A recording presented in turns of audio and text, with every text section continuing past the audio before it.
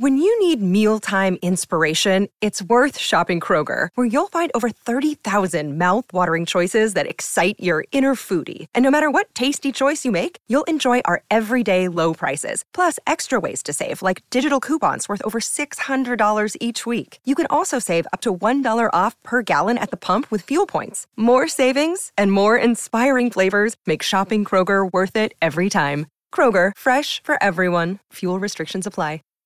When you don't have a clear curriculum for your classroom, it is so overwhelming to try to put that together yourself. Spending hours on Pinterest and Google pulling worksheets and pulling pieces of curriculum together to make something that works for your classroom. That's why we created the Autism Helper curriculum and now offer Curriculum Access. Curriculum Access gets you access to all levels and all subjects of the highly differentiated, evidence-based Autism Helper curriculum. You can have students working on letter identification and working on parts of speech at the same time in our easy-to-use curriculum. We currently have hundreds of teachers using Curriculum Access from all over the world with consistently rave reviews. I want you to join that group of teachers. Now is the time to ask your administrators for Curriculum Access. We have an email template ready to go, so you can ask them to set up a demo. Your administrators can jump on a live call with our team members to see everything that's included in the Autism Helper Curriculum Access. Next year, let's reduce the overwhelm. Let's start the year out with a path and a plan and resources to meet all the diverse needs of your students. Let's make next year the year of Curriculum Access. Head over to the show notes to learn more.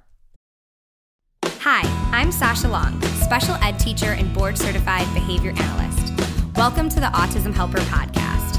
I'm here to explore different strategies to improve the lives of individuals with autism.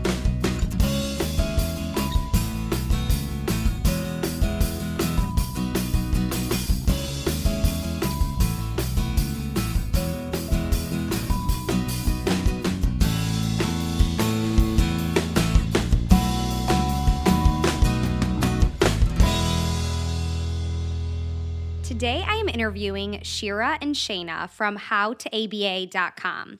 I first came across some of their videos on Facebook, and like I've talked about a lot, I am a very visual person. So I love watching a video of someone explaining how to do something. And one of the first things that I noted was how much Shira and Shayna explained ABA concepts in a way that was really easy to understand, and I loved the format of their quick videos that gave an action item and a concrete idea that a teacher or a parent could easily utilize in their classroom or home the next day. So I thought they would be perfect podcast guests, and we cover so much ground in this interview. We start by focusing on school readiness skills, but we really add in social skills, communication, and basically everything that ABA has to offer in relation to skill acquisition. So let's jump right in. Hi, Shira and Shayna. Thank you so much for joining us on the Autism Helper podcast. Hi, Sasha. We are so happy to be here. So can you, before we jump in, tell everyone a little bit about what you both currently do and what brought you to the ABA world? Absolutely. So right now we have a website called How to ABA, and How to ABA provides practical solutions for people in the autism field. Yeah, so we'll start by telling you a little bit about how we got here. So I'm Shira. I know there's a lot of SH names here. I know. I'm Shira. I got into the field because I went into education. I was really interested in early intervention and working with kids who were really young. And I was deciding between a couple different fields. I ended up in education, and I was given a classroom of preschool students. And I was a brand new teacher, and I felt totally unprepared. And I didn't feel like I had the tools to help these kids. I specifically had a couple kids in my class who, looking back, probably had some sort of special needs or needed a little bit of extra help. And I recognized that, but I didn't know how to help them. And they, weren't really able to be toilet trained. They couldn't answer WH questions, things like that. And I just felt like they were falling through the cracks. So I was looking for this solution, and I ended up finding out about the field of ABA. And after that, loved it. I felt like, wow, this is like the solution that everybody needs to know about, and teachers need to use, and parents. I'm also a parent of 3 kids, and I became BCBA after my kids were a little bit older. So I'm like, I wish I knew this when they were even younger. So I just felt like it was such an amazing field of information. that now I'm kind of going back and sharing with people about how great it is and getting the word out there. So you drank the Kool-Aid. I'm all in. I started out in this field by accident. So I graduated a long time ago, and I knew that I wanted to help people. And that's why I graduated from psychology. And then I went into business and marketing because I had no idea what else to do. And I was talking to my friend's aunt, who was a doctor, and she said, well, have you ever thought about the field of autism? And I said, well, you mean like Rain Man? I had no idea what autism was. I had no idea what ABA was. So I started working privately. And in 1997, when I started, basically there was just kids working in their basements with ABA professionals that they'd fly in from wherever. So I think my mom for a few years was pretty worried about me. She thought I was babysitting after paying for my university degree. However, then I went down to the States and I did some time in New Jersey at a center-based ABA program there. And it was phenomenal. I mean, New Jersey at that time was light years ahead of where we were in Canada. So I got a lot of my experience there. And then I came back up here and I wanted to make sure that we could disseminate that information that I had learned in the States to Canadians. So I worked at a center and then eventually went on my own. Now, I also have another company called Kid Mechanics, and we run 2 center-based programs and are opening up a 3rd in September. So we're growing fast as well. And a lot of my experience comes from teaching kids one-to-one and then working on school readiness as well. So, our model is a one-to-one, but then we also do some integration into mainstream classrooms and trying to get social skills with some mainstream kids. Oh, I love that. I love having the combination of the school-based experience and then all of the great strategies that we can use in a more controlled environment like a clinic or the in-home. But teachers, can you pull from a lot of those strategies too and utilize a lot of those tools? So that's awesome. Right. Sorry, go ahead. I actually work as a BCBA in similar, so it's a school/ABA, so like both are available. So I supervise a couple of special ed classrooms. And you're right, it's like that balance of there being a classroom for the child, so it's not completely one-to-one, and also having the opportunity for group and school readiness skills is like a really nice balance. Yes, the best of both worlds. So how did How to ABA come about? So Shayna and I met probably like 8 years ago or so. And Shayna actually did a lot of my training. So she was my supervisor and we started working together, doing a lot of home-based consulting, some school consultations. And over the years, we started like just creating programs and just, collecting things that was good information and creating things that weren't available that we felt needed to be available, writing programs, making visuals, just collecting all of this stuff that we felt we used in our practice. And then over the years, we were like, there isn't enough sharing out there. There isn't enough collaboration among professionals. And it could be a really intimidating field, both as a professional and as, a parent or a client or a teacher, where we're not making ourselves as accessible as we can be, or using language that makes us not seem like, a little bit technical, I'll call it. But we have to do better at sharing because the people that are going to benefit the most are our clients and our students. And we felt like if we could share all that information, then our students would be better off. So we kind of took all of that stuff. We call it, it's our drive because we share it on our drive. And we said, we want to just share this with people. We want to make it available for people. So we started our blog, How to ABA, where we write weekly blog posts on a different topic and we share downloads and information.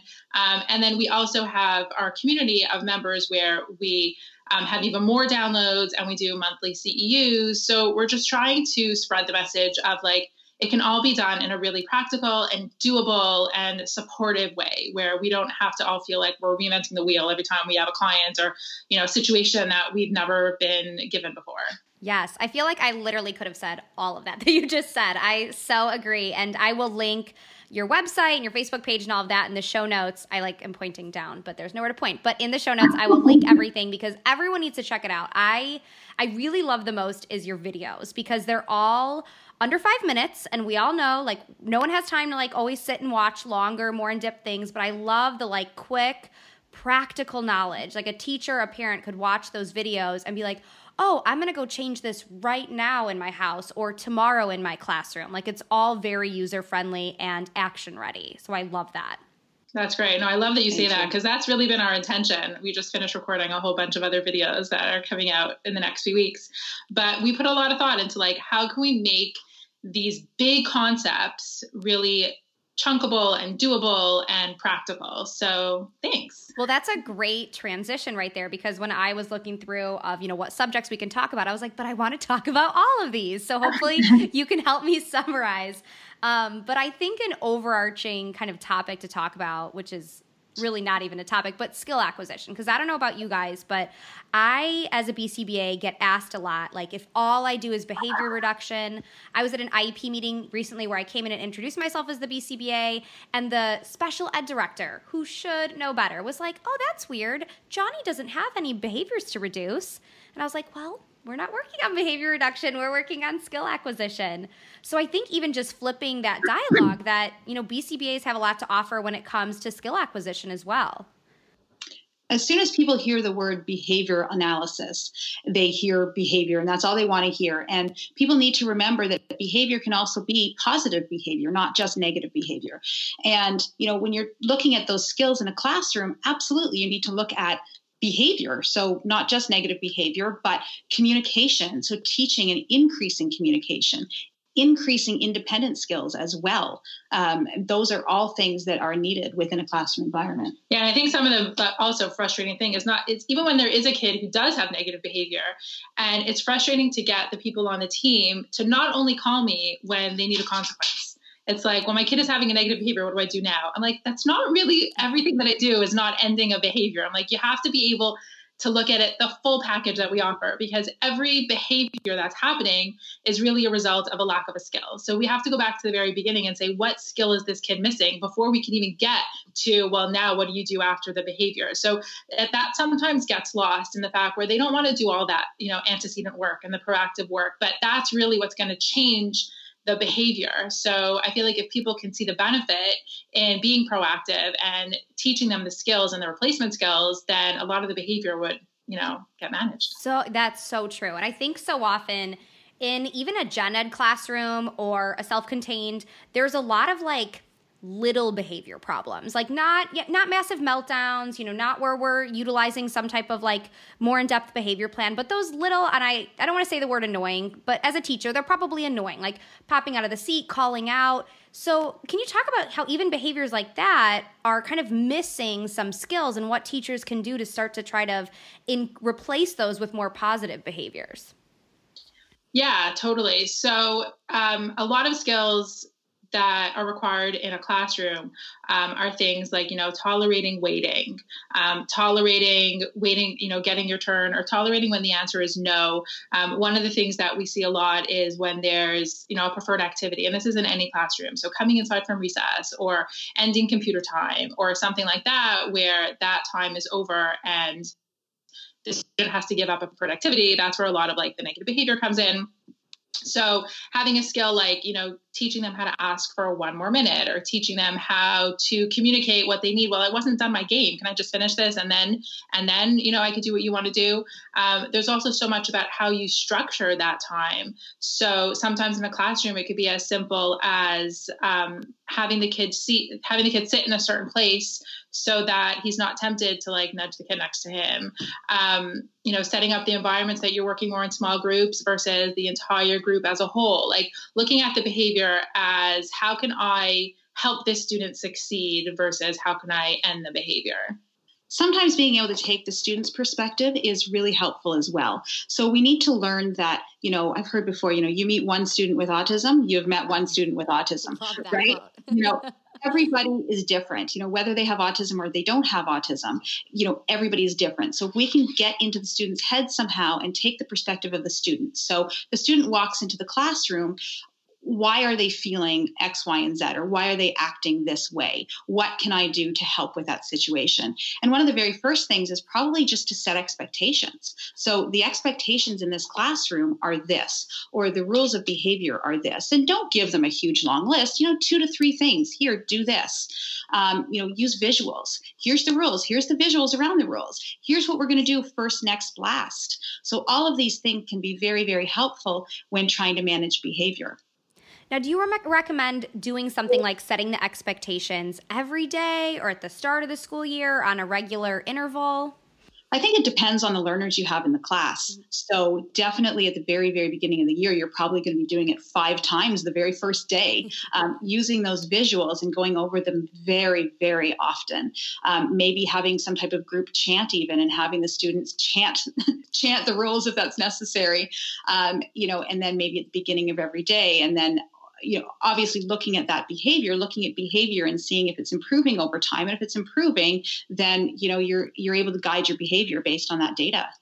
I think there'll be some rules that will stay like throughout. Like those will be those 3 things that always happen in the classroom. Like you always keep your heads to yourself, or like you always, there's a rule in our school that only teachers open doors, because when you have kids who are going to run away, that's an amazing rule. Teachers open doors.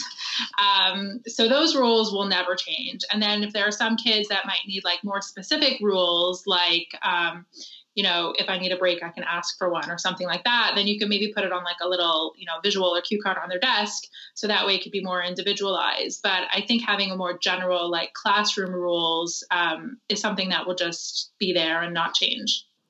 So how do you work on, so you mentioned a little bit earlier, some of those school readiness skills like tolerating no and waiting. I see those 2 as like huge ones that I see a lot of kids struggle with, like personally, even like my own children struggle with that.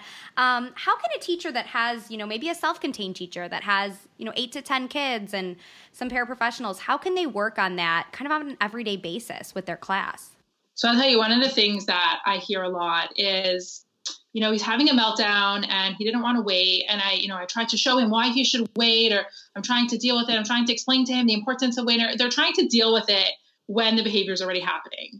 And I think an important thing to remember is that when a child is in that mode, or when they're already having a meltdown, or they're already having a difficult time, it's not the time to teach them. So the best time to teach the skill is at a different time. And I know like this is hard for a lot of teachers to hear, because it's just adding more work. Like I don't want to have to teach them something else. I just want them to be able to wait. And this is where kind of the struggle is between, as a behavior analyst, we want to be able to have a separate time to teach the skill and not only wait until it's already broken down. So I would say that you have to find time in your day to practice. And maybe this is every day at circle time, you come up with a different theme. Okay, the theme of this week at circle time is we're going to practice waiting your turn, and do a lot of practice, do a lot of role play, and then do a lot of reinforcement.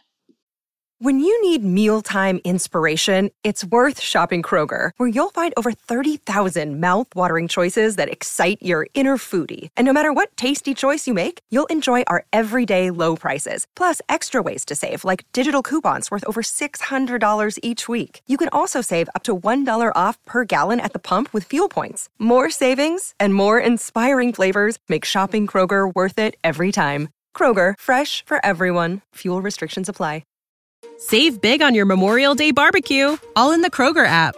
Get half gallons of delicious Kroger milk for $1.29 each. Then get flavorful Tyson natural boneless chicken breasts for $2.49 a pound, all with your card and a digital coupon. Shop these deals at your local Kroger today, or tap the screen now to download the Kroger app to save big today. Kroger, fresh for everyone. Prices and product availability subject to change. Restrictions apply. See site for details.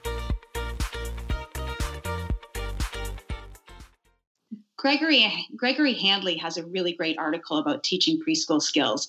And, he mentions preschool skills, but I think it's an article that every teacher should read, regardless of whether they're a preschool or not. And he says specifically that he's got 12 functional classroom skills that he teaches over a series of 12 weeks.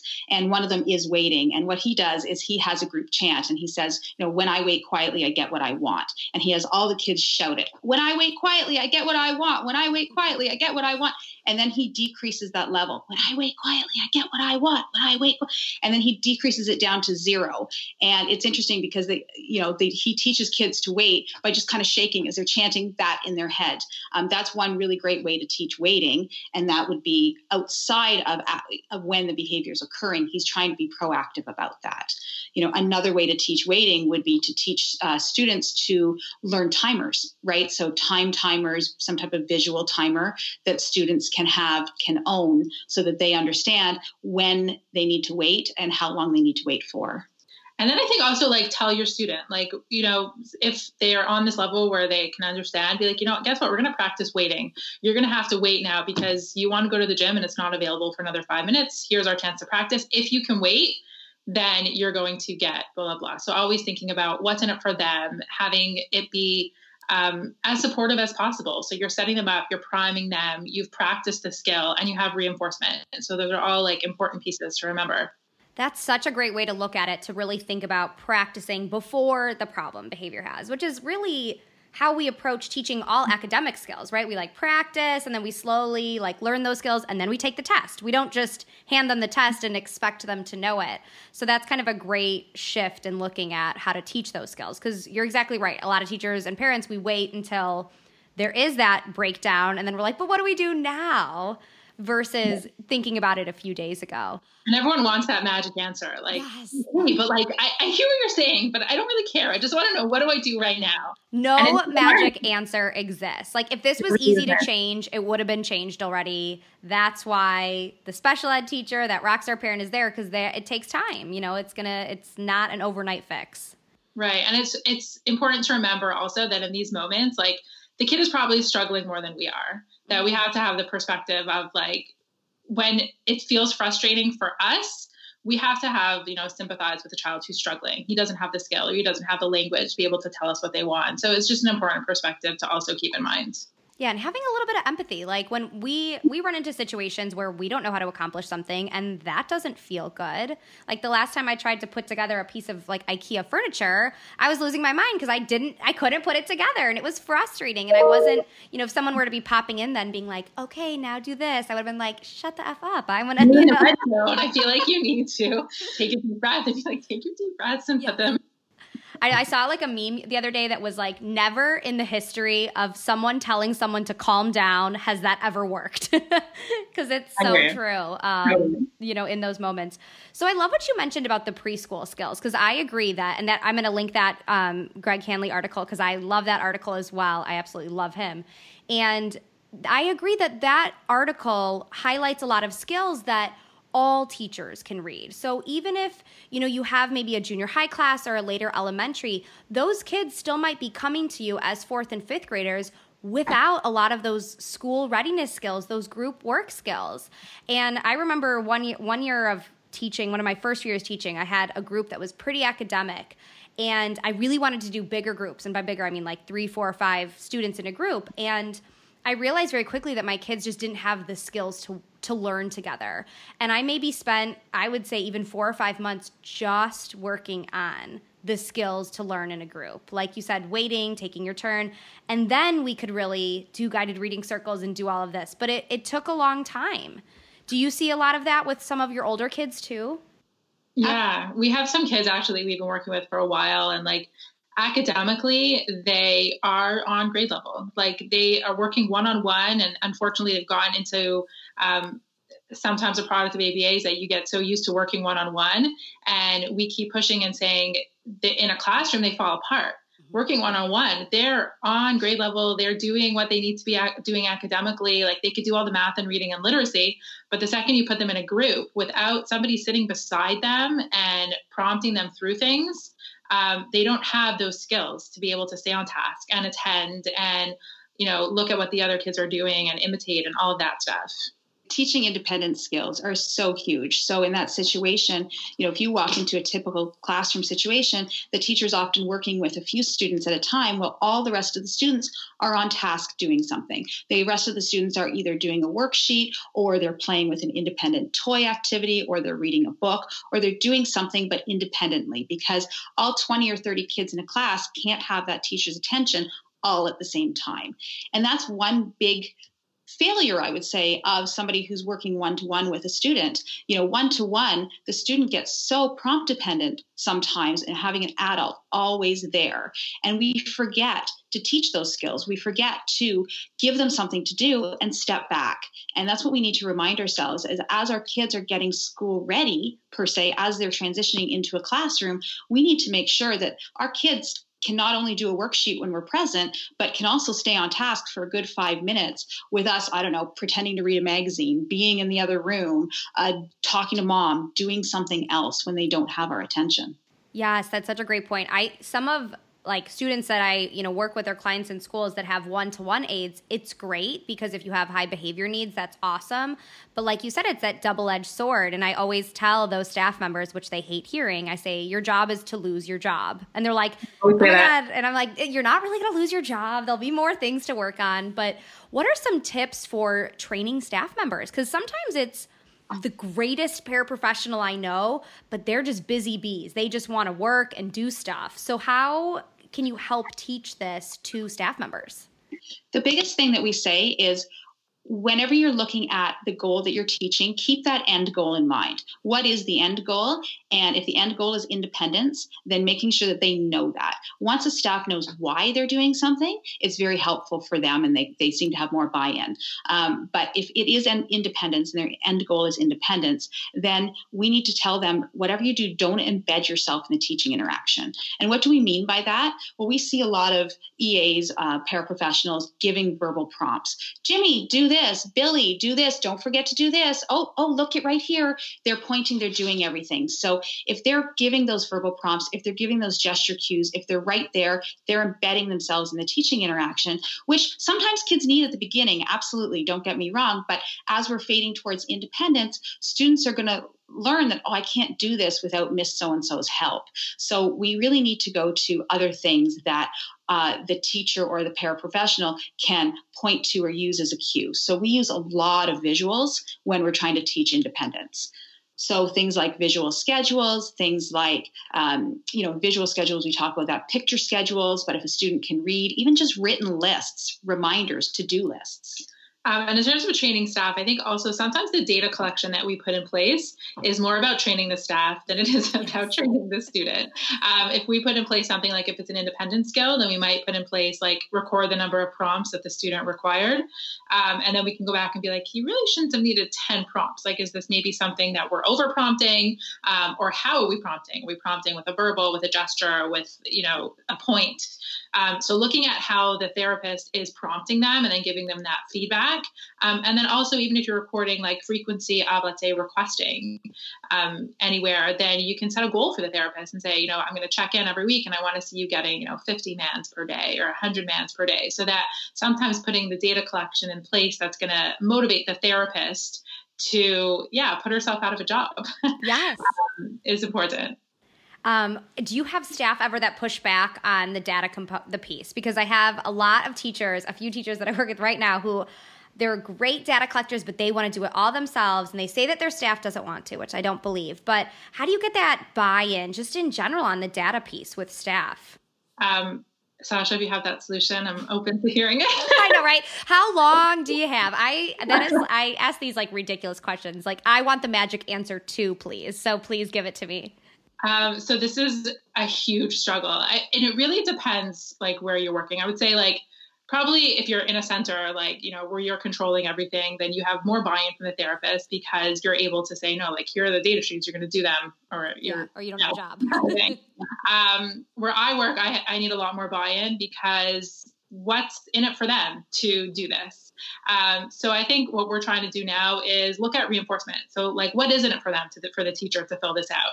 So I think they need to see some small wins. They need to be able to see like, what this person is telling me to do is going to work. And how do I show them that it's going to work? So when I go in there, I try not to give them like, a huge amount of stuff to do, but I try to give them like a little thing to do that can give them a small success. So if I can give them one functional communication phrase that they start teaching and being like, wow, like he's using this instead of negative behavior, like I'll do something else. So giving them some small wins. And then also something that we're working on is having there be some sort of reinforcement system for the staff. So when we do see them engaging in data collection and things like that, they could be entered into, some sort of, monthly draw or something like that, where we have to recognize that a lot of people are not trained the way we are. And this is against their nature. It's against their grain. So the same way we take a student or a child and we want them to use words instead of hands, we want teachers to use data instead of what might be their intuition. We have to have motivation in it for them. That's a really, really good point. It is against a lot of people's like nature. Like, yeah, it's not like it's in your and I nature as BCBAs to like see something happening and like, let's take some data on that. But that doesn't seem natural for everyone. Yeah, what I find so common is that teachers always want to have the solution. Like they want to solve the problems, and they really come from a place of wanting to help, and they want to be able to come in and try everything and just end the behavior. So they feel like good when they could say, well, you know what, he was having a meltdown and I came over and I said, you're going to stand up right now. And, you know, they've asserted their control, and it works because the kid stands up off the floor. And it's hard for them to understand, like, yeah, it might have worked now and you might have gotten the result that you wanted, but guess what? He's going to do it again tomorrow because he got what he wanted. So it is a hard shift for people to make as to like why those consequences don't always work in the long term. Yes. I've actually been talking about that a lot now with like my husband, or I did a blog post on this with my own toddler, because you see in the moment the exact competing contingencies. Like my whole reinforcer for my behavior as a parent is I just want this tantrum done. I don't care what I got to do. You want to like bring your Barbie to school? Cool. Bring your Barbie to school. I don't care. But I'm in doing so making life harder for myself the next day and the next week. But yeah, in that moment, you have blinders on. Yeah. But as a parent, you get that more. Yeah. Like you understand it more now, like why, you know, teachers feel that way and other parents feel that way and our clients' parents feel that way. So yeah. But in the moment, man, it feels good. So you're going to, you just want to win. Okay, let's kind of go back to something we were talking about before. So we're talking about school readiness skills, and we talked about some of these like waiting and independent skills, which are so important. But like you mentioned, one of the components is working with other people. So can you guys talk on maybe play and social skills and how that is important to kind of being a member of a classroom? You bet. Absolutely. Kids absolutely need to start following directions from not only the teachers, but also from peers. So we need to teach them a few things. We need to teach them how to imitate peers if they're not imitating peers. And we also need to teach them how to follow peers' directions and answer peers' questions, as well as start to play interactively with kids. So, backing up a second, a lot of our kids will go into a classroom and play with toys, but play with them by themselves, or maybe parallel play, but they're not interacting with other peers in the classroom. When we're at circle time, we may see the student following some teacher directions, but they're not copying any of the peers' actions or lining up when other kids line up at the door or look at what other kids are looking at if the whole group is looking at something. So your question was, how do we teach those skills?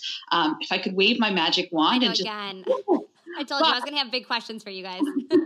I think what we need to do is we need to start thinking a little bit smaller than that, because, if we start thinking, well, this kid needs this and this and this and this and this, it's really, really overwhelming for everyone. So pick two skills maybe to teach at the beginning. Some of the very first important skills would be, number one, communication. And can that student communicate their needs in a classroom? Can they communicate their needs not only to a teacher, but to another peer? If they can't do it to a peer, one thing that you could do is during, say, group snack time, you could take all of the snack away and give it to one specific kid. And then our kiddos, the student that we're trying to increase requesting, would have to ask the other peer for the group snack. Can I have this? Can I have that? And that would be one way to try and increase some of the requesting skills. During an arts and crafts activity, have only one glue stick that needs to be passed around to all the peers in the group instead of having 20 glue sticks available. Having only one of the most popular colors of crayons. So not only do kids need to learn how to share, but they also need to learn how to ask for that.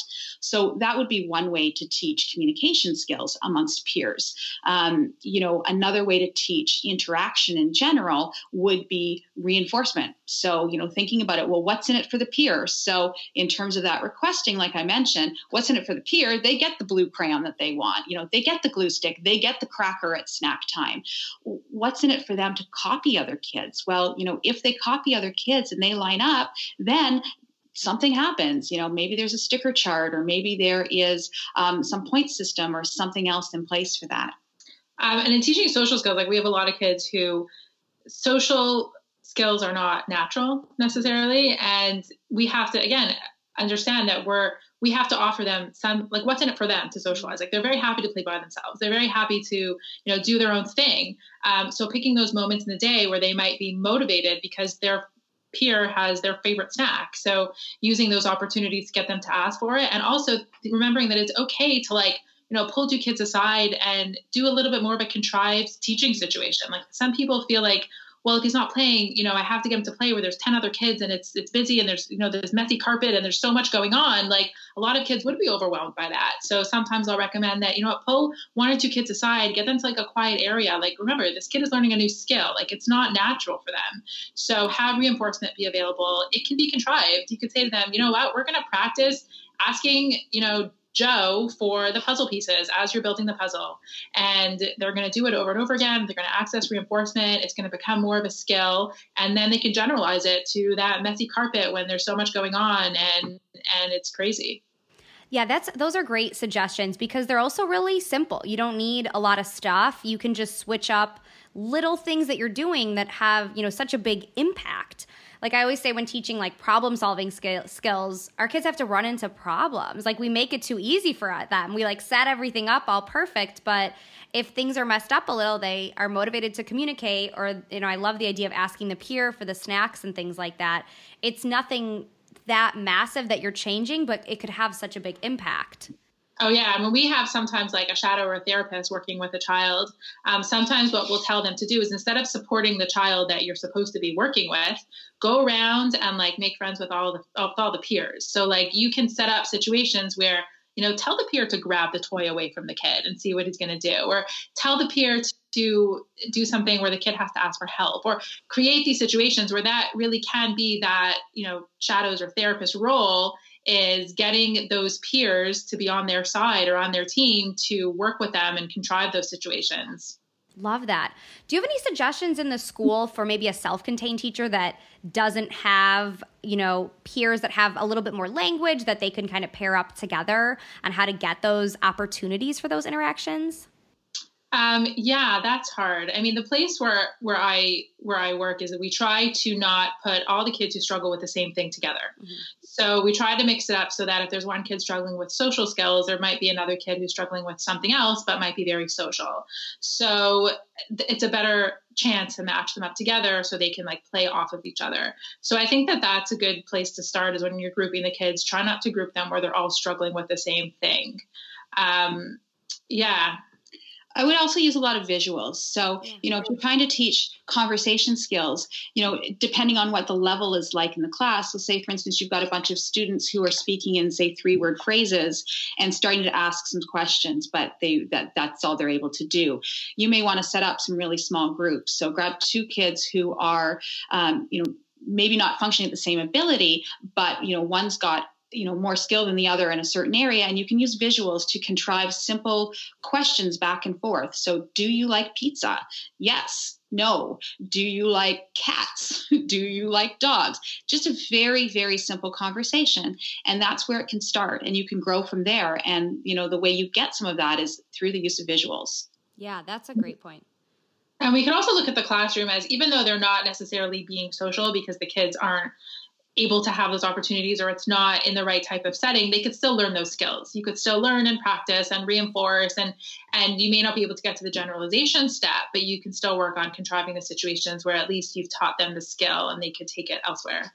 Contriving is key because I think if you just wait around for those situations to come, they might never come. Like you said, like some kids might just be, I'm just chill over here playing with my iPad. Like, let me know when it's my work time. And that opportunity to kind of even monitor that peer interaction just might never develop naturally. Yeah, but that's such a challenge to like get somebody motivated to contrive a situation because most people just want to wait until, I have to do it or it becomes a problem. But yeah, like impressing upon people the importance of like, no, you have to make it happen. Like you have to create the learning opportunities is really important. Yeah, because you're right. In the moment, like life is simpler when everyone's playing alone and it's like chill and quiet, but you're like, and it's going to get messier and that's, that's okay. Yeah. Last week, I actually was contriving a situation for a kid who's, learning minimally verbal, uses an iPad or whatever. So he was trying to get somewhere and I was blocking him like with my body. I was trying to get him to say, excuse me. And he has those words, so he was capable of it. And I just kept kind of nagging him and I would block him and he said it once and I let him go. And then we tried it again. and I got pinched because he got frustrated. So unless you do it enough and you have enough practice, like watch out. Yeah, but like you said, it's like the long-term reinforcement of once kids are starting to learn those skills, as from the teacher's perspective, you're going to be able to teach larger groups of kids because kids will have more of those skills to work together. Yeah, like in the long run, it does make their job easier, but it's harder to see that in the short run, especially when you're dealing with like extinction bursts or they'll try something and they'll be like, oh, it's not working. I had one teacher who we made a suggestion for like a certain token board, and it was just it didn't have to be that way, but it was just a suggestion. After like the first day of school, a kid had attempted to like put it in their mouth, and that was the end of token boards. Yeah. So like we try to say like, no, you have to come back. Like we'll talk about it. We'll figure out something that works. But in the short term, it was like, no, it didn't work because they tried to eat it. Yeah. So like, but token boards do work. We just have to figure out a way to make it like more workable. So yeah, we get into those types of issues. Yeah, flexibility is hard for everyone. Oh, I hear that. One note that I took from one of your videos that I wanted to touch on, because I see this mistake a lot, I think it was actually the school readiness video, was teaching those kind of appropriate phrases to talk to peers with. Because I was in a high school recently, and they were teaching a high school boy, 15 or 16-year-old, to greet his peers. And they were practicing just with the adults in the room, and they were practicing him saying, hello, hi. And I was like, when have you ever seen a 15-year-old in this building greet a peer by going, hi? Like, so I like made the teachers go in passing period and wait in the hallway and like creep and watch the kids. And 15-year-old boys, when they greet each other, they don't even talk. They like make eye contact and do the little nod, and that's it. Yeah. Or a fist pump, or like sup. Like that's it. That's as much as we're getting. So I was like, that's what we have to teach him. And one of your videos you mentioned, like, when we teach kids to initiate play, not teaching like, hey, do you want to play? Because the kids are going to be like, no, I don't. No. So like, what are other scenarios that you see, like kind of using better phrases that will be more likely to be reinforced? So, you talked about creeping the hallway in a high school. I like to creep playgrounds, not on a bad basis. When I bring my daughter to the playground, I will listen to what other kids say. And, what are some of the things that other kids are saying? To your point, Sasha, kids are just copying each other to get in. So they may just join by running along with somebody else and playing without any language whatsoever, which actually really benefits our kids because some of our kids don't talk. So if we can teach some really good imitation skills, then we actually have it made. Some of the other phrases that I hear lots in the playground are things like, what are you doing? What's that? So those are good ways to get in. Look at this. So you're making more comments on things that other kids are doing or comments on things you're doing to try and get into the situation instead of an actual pointed question of, will you be my friend? Do you want to play with me? Things like that. And something else that we've taught the kids is to recognize like what the other child is playing with. So if there's a student playing with like cars or something, then they can go over and find like a matching toy and bring it over and say something like, oh, I have a car. And that way there's no like, rejection or anything, but they could just have a related toy and that will get them in.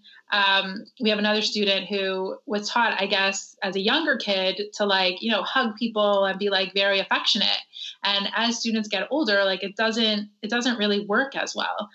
So we're teaching him to do something like you said, like a fist pump instead, because as he gets older, like that's more appropriate than, going over and giving somebody a hug. So looking at like what their environment is like, how old they are, like what the norms are for that child, and then teaching them accordingly. Yeah. So often I think parents too, special ed teachers, we kind of forget what our like grade level peers are doing. So like I always tell teachers, like ask for 15 minutes to observe in the 6th grade classroom, in the sophomore English class. Like, what does their room look like? Does your room look like theirs at all? Because I'm like very passionate about age appropriate things for our older guys. Like you shouldn't have colored bears in your junior high classroom. Like we can't be playing with preschool toys. So your room should look like their room in some ways, but the language that you're teaching should also mimic that language. Yeah, I mean, I think the best thing for us has been that like we have kids so that we know like, I know what like a 12, a 10, and 8-year-old are doing at all times. And I think it goes the other way also, that sometimes we get these expectations, but we're like, the kid has this negative behavior and he's, not doing his homework. And I'm like, guess what? My kid isn't either. So we have to have like realistic expectations of knowing like what is what can be expected of them, and what do like typical kids do in terms of both the skill acquisition and like what are appropriate negative behaviors that are totally age appropriate. Yes, I see that so much in preschool. Like you mentioned waiting, like programs for, a 3 or a 4-year-old that's like just waiting for like 3 minutes. I'm like, you find me a 3-year-old that just sits and waits with no, like not really even for anything for 3 minutes. Oh yeah. I had this, a student has a hard time sitting and waiting, and this is a huge scale. And so we had somebody creating a program to get him to sit at lunch. But realistically, the kid is only eating lunch for like maybe 3 to 5 minutes. And the goal that they wanted to put in place was that this student sits for 15 minutes. I'm like, what is he doing from minute 5 to minute 15? They're like, he's sitting. I'm like, no. I don't sit for 10 minutes without anything to do. There's no purpose in him sitting for 10 minutes just to show you that he can sit. So then we talked about, well, let's make this functional. Like, can he engage in some sort of independent activity schedule while the rest of the kids are finishing their lunch? Can he do a chore? Can he clean up? Can he, what is it that he's sitting for? And I think about creating goals that are not just goals that make us feel like, yeah, now he can sit and wait, but that are functional and that are going to serve a purpose. Yes, with the waiting thing all the time, I don't know if you guys ever catch yourself doing this. If there's like a long train going by and I'm in my car, I'm like on Instagram, I'm on my email. Like I can't as an adult even wait that long. So like then we're expecting even our little kids to do that. Yeah. Yeah. We have to remind ourselves of that. Like what is realistic, or like we don't want to just get caught up in like, well, it's a goal for the point of having a goal so that we can have data and we can say that we did something. Sasha, you mentioned data collection before. Sometimes what I'll have our therapists do is actually take data not only on our student, but also on 2 other students in the class. So I'll say, okay, if I'm going to a mainstream class, I'm going to take data on the goody 2-shoes in the class, because there's always one of those, the girl at the front who's always raising her hand, as well as, the kid who's sitting at the back who's, probably off task a little bit, both mainstream kids, both pretty typical kids. And I'm going to take data on our kid. Our kid needs to fall in the middle of those 2 kids. If we teach our student to be too perfect, more perfect than the goody 2-shoes, that's going to look very bizarre, and we also need our kid to look, at least on task with the least off task kid in the class. But recognizing what that task does is it makes other people recognize that there's kids in that classroom who are off task some of the time. You know what? Most kids don't sit in circle time for 100% of the time. Most of them are at about 50, 60, 70% of the time. And, there are some mainstream kids who don't sit at all. So we can't expect our students to have unrealistic expectations. Yeah, no one ever engages in 0% off-task behavior, like ever in any activity. Like even at, my favorite TV shows, I'm catching myself doing something else, because even if something is really reinforcing, you still get distracted and there's competing contingencies going on. Absolutely. That's such a great point. Okay, I feel like I have like so many things I want to talk to you guys about, but I'm going to pick a last question because, but so many great suggestions here. And I love how everything, like I said, is just very, action oriented. Like you don't have to create a bunch of stuff. You can go in and kind of do this quickly. So kind of continuing on talking about like play and social skills, what are some everyday things that mom and dad or teachers or paraprofessionals can be doing to kind of increase those communication opportunities? It can be just an everyday. So what are some kind of your simple go-to suggestions for getting our kids to socialize, communicate a little more? The first thing would be make it fun. Play needs to be fun. Why do typical kids engage in play? Because it's fun. So, our kids need to have fun at this. Parents need to have fun when they're playing with their kids. Therapists need to have fun when they're playing with their kids. And if everyone's, if parents and therapists are having fun, it emanates, and you can see that as well. So that's definitely the very first thing. Yeah. And I think like not getting too caught up in the data. Like sometimes we get so worried about like, well, are they making progress? And just trying to like read the child and understand like, how can we make this situation, or how can we contrive the situation so that we can make it more fun or get them to communicate more. So some suggestions, like a really easy suggestion is like, you can put their preferred toys or activities into like containers that they can't open, or put them up on a high shelf so they can't access them, so that way you're creating situations where they have to come to you and they have to ask you to play with them, or having toys where they can't do everything on their own, where they need your help, or they need to get you to twist something or open it or turn it or anything like that. Just creating ways where the adult or the other person is reinforcing. And if they're not reinforcing, why does the child want to play with you? Yeah. Yeah. We don't like talking to people that we don't like, and that's totally normal. Yeah. Oh, well, thank you guys so much. I know you both are very busy, so I really appreciate you taking the time to chat on so many topics, and this was really helpful and really interesting. Thank you so much. Sasha. And speaking of things that are practical and actionable, we did want to give something practical to all your listeners. So we did create a little tip sheet of how to get your students to tolerate transitions. So just what types of antecedent strategies that you can use or you can implement right away that could hopefully make transitions a little bit smoother. So it's on our blog, howtoaba.com/transitions. And you can download that, and hopefully people will find it really useful. Awesome. I will link that in the show notes too. And those quick tip sheets are great for, staff trainings and too. So I know that will be really helpful for everyone. Thank you so much. Good. Thank you so much. Thank you. Shira and Shayna are such a wealth of information, and I hope you learned a lot from them. Definitely head over to their website, howtoaba.com, or check them out on Facebook. They have a ton of great free resources. I think their short videos would be amazing for staff training because they explain different ABA concepts in a really direct and simple way. Hope you enjoyed this episode, and thanks for listening.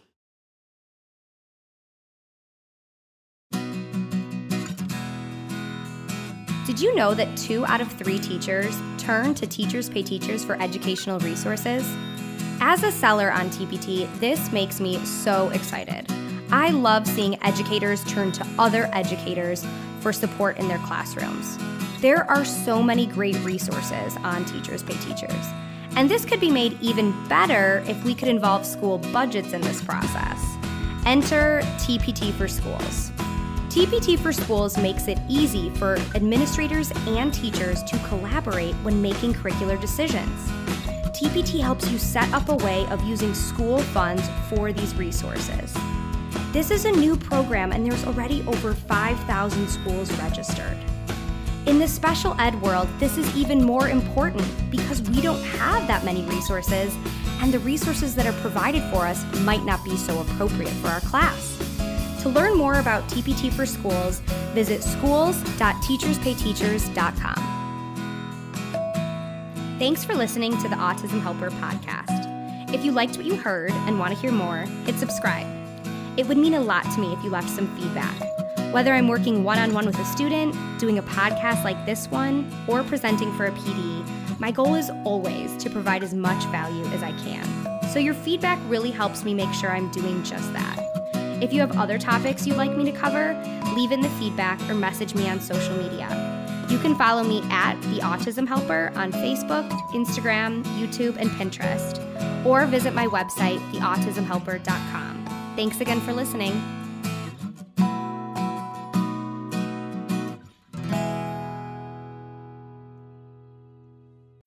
When you need mealtime inspiration, it's worth shopping Kroger, where you'll find over 30,000 mouth-watering choices that excite your inner foodie. And no matter what tasty choice you make, you'll enjoy our everyday low prices, plus extra ways to save, like digital coupons worth over $600 each week. You can also save up to $1 off per gallon at the pump with fuel points. More savings and more inspiring flavors make shopping Kroger worth it every time. Kroger, fresh for everyone. Fuel restrictions apply.